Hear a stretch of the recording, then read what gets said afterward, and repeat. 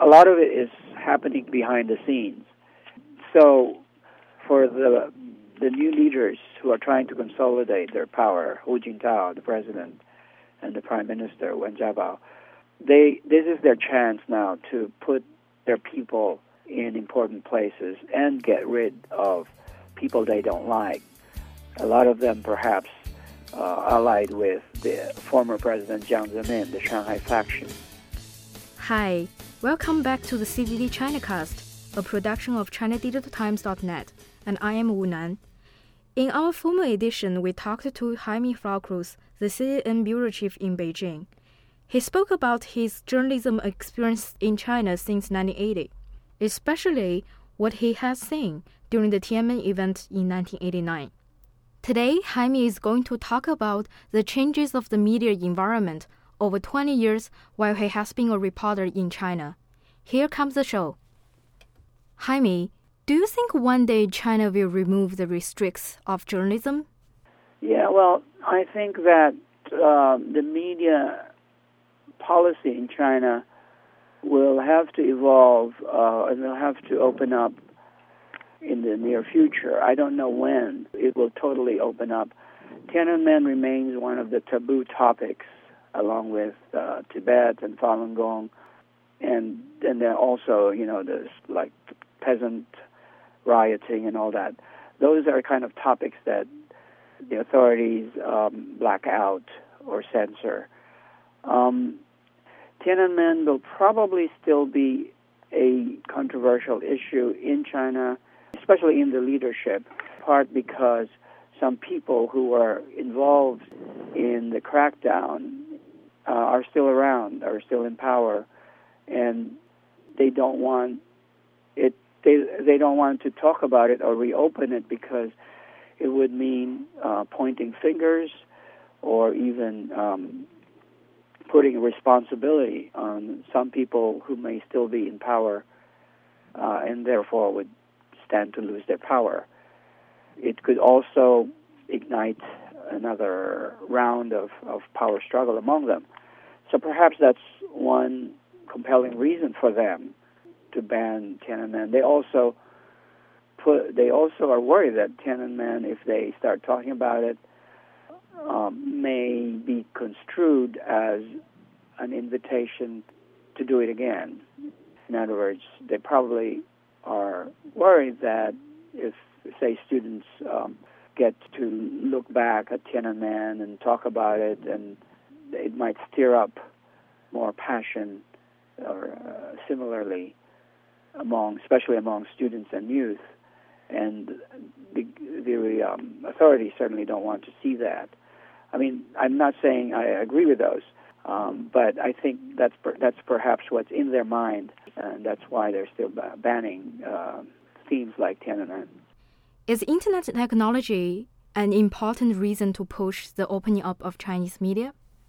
I think, given the modern technology China is more porous now than in the past. People who really want to find out about Tiananmen, students, youth, academics, there are ways to get them now. It's not like in the past, it's not like 20 or 30 years ago when China was totally closed, or it was totally impossible to get those things. I think anyone here who really wants to find them will be able to find them. We'll be able to find ways. The question is, I think, on the official level, they still ban it. It's still taboo.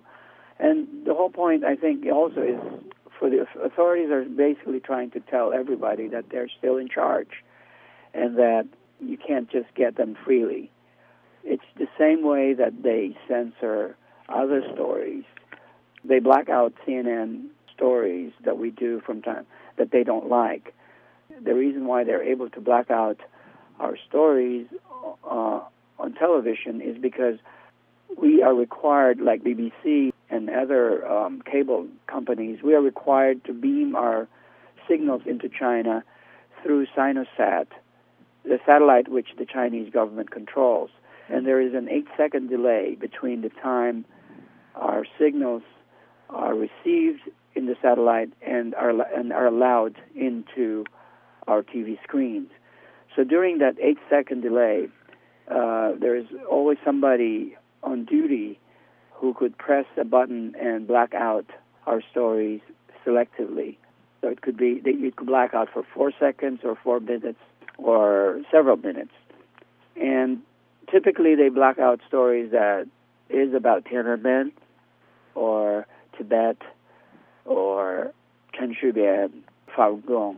And again, if you think about it, there's really not many Chinese who actually could watch CNN in English.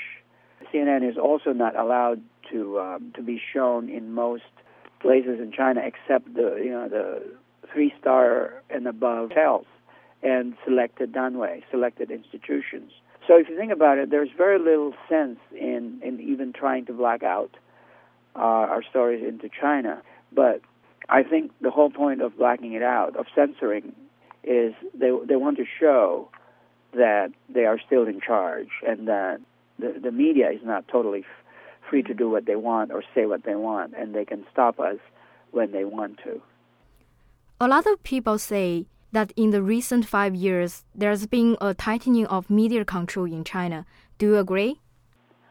I think that if I view this from a spectrum of like 25 years since I started working as a journalist in Beijing, it's certainly much better now. It's easier. It was, in terms of restrictions and the kind of stories that we can do now, in part because the Chinese media also have changed over the past 20-plus years. It's become more interesting, more free, relatively free. It's because there's more competition among them. So we as foreign journalists get a lot of leads or tips from the Chinese media by just following the Chinese media, because they also report a lot of good stories, exposés, complaints, problems. But it's also true that I think in the past year or so, there's been a tightening of restrictions on the media, both foreign and Chinese. On the one hand, you have changes in the positive direction. For us, for example, there's more information flowing coming out of the Chinese media, but also coming out of some official agencies, like the ministries now have spokespersons.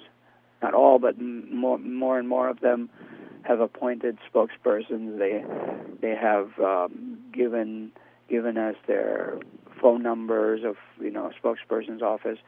Again, I think they're still in a very initial stage of trying to learn what it means to be a spokesperson. But the foreign ministry has their twice-a-week press briefing. Some ministries are beginning to follow their example. Not all of them are useful for foreign journalists. At least they're trying. At least we now know who to call when we want an official statement. At least we can get them to say no comment. 20 years ago, we didn't even know who to call, or we couldn't even get them to say no comment. So in that sense, things have changed for the better. At least they're trying. But there is still censorship in place, censoring specific themes that the authorities don't like. Can you talk a little bit more about, in the recent couple of months, the cracking down on the foreign media, perhaps also the Chinese media? I think that's partly because that's partly driven by the fact that the Chinese leadership is now going through changes, which will culminate next year in the 17th Party Congress. So we can consider China as like in an election year period.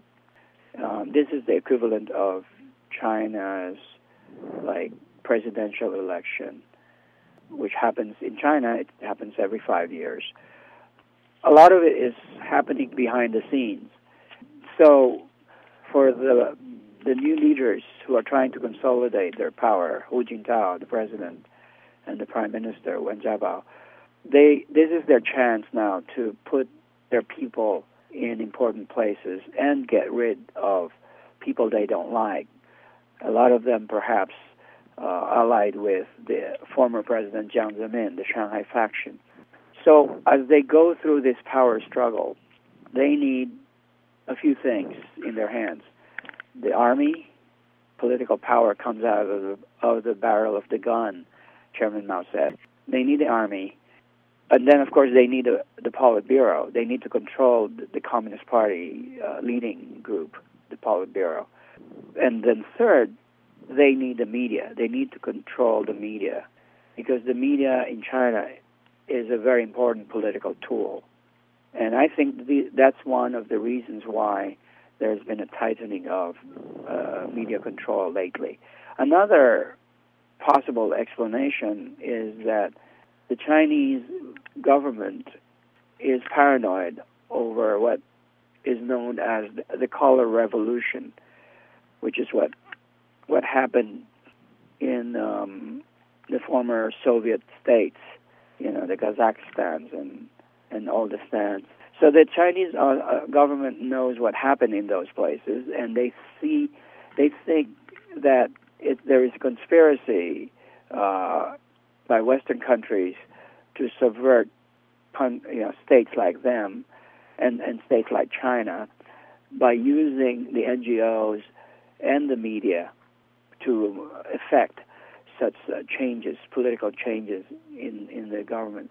So there is a paranoia in China, among the leaders in China, that they may try to do the same thing in China by using, and that's why you have a crackdown or tightening up on the NGOs as well as the foreign media. You have been in China for 35 years, and what keeps you there for so long? Yeah, I think it's the job. It's the journalistic career here that has kept me coming or staying in China all these years. China has been my refuge and my training ground for over 30 years, and even though living here and working here has genuine difficulties, the language barriers initially anyway. There's the cultural shock, the pollution, bureaucracy. But China has its inherent charm, and that keeps drawing me back here. And I have a lot of friends here too. I formed a network of very genuine friends, and it's been a very interesting, very rewarding experience to be a China watcher all these years. We always say, you get a ringside view of history, watching China change, and I think it's one of the best news beat or journalistic beat in China, in the world. Are you going to stay for the Olympics in 2008? I certainly hope so. I have a pretty open-ended plans. I would love to be here for the Olympics, more than just the games, but also just how China organizes it and deals with it. I think it will be a big news, but also it will be a kind of a good way to look back for me to where China was at that time. By then it would be 37 years, and it would be nice for me to just look at China at that time and then look back at what China was when I first came here in 1971 and sort of see how much China would have changed and what it means for China. Thanks a lot, Jaime Florcruz. You've been listening to the CDT ChinaCast. I'm Wu Nan, and thanks for listening.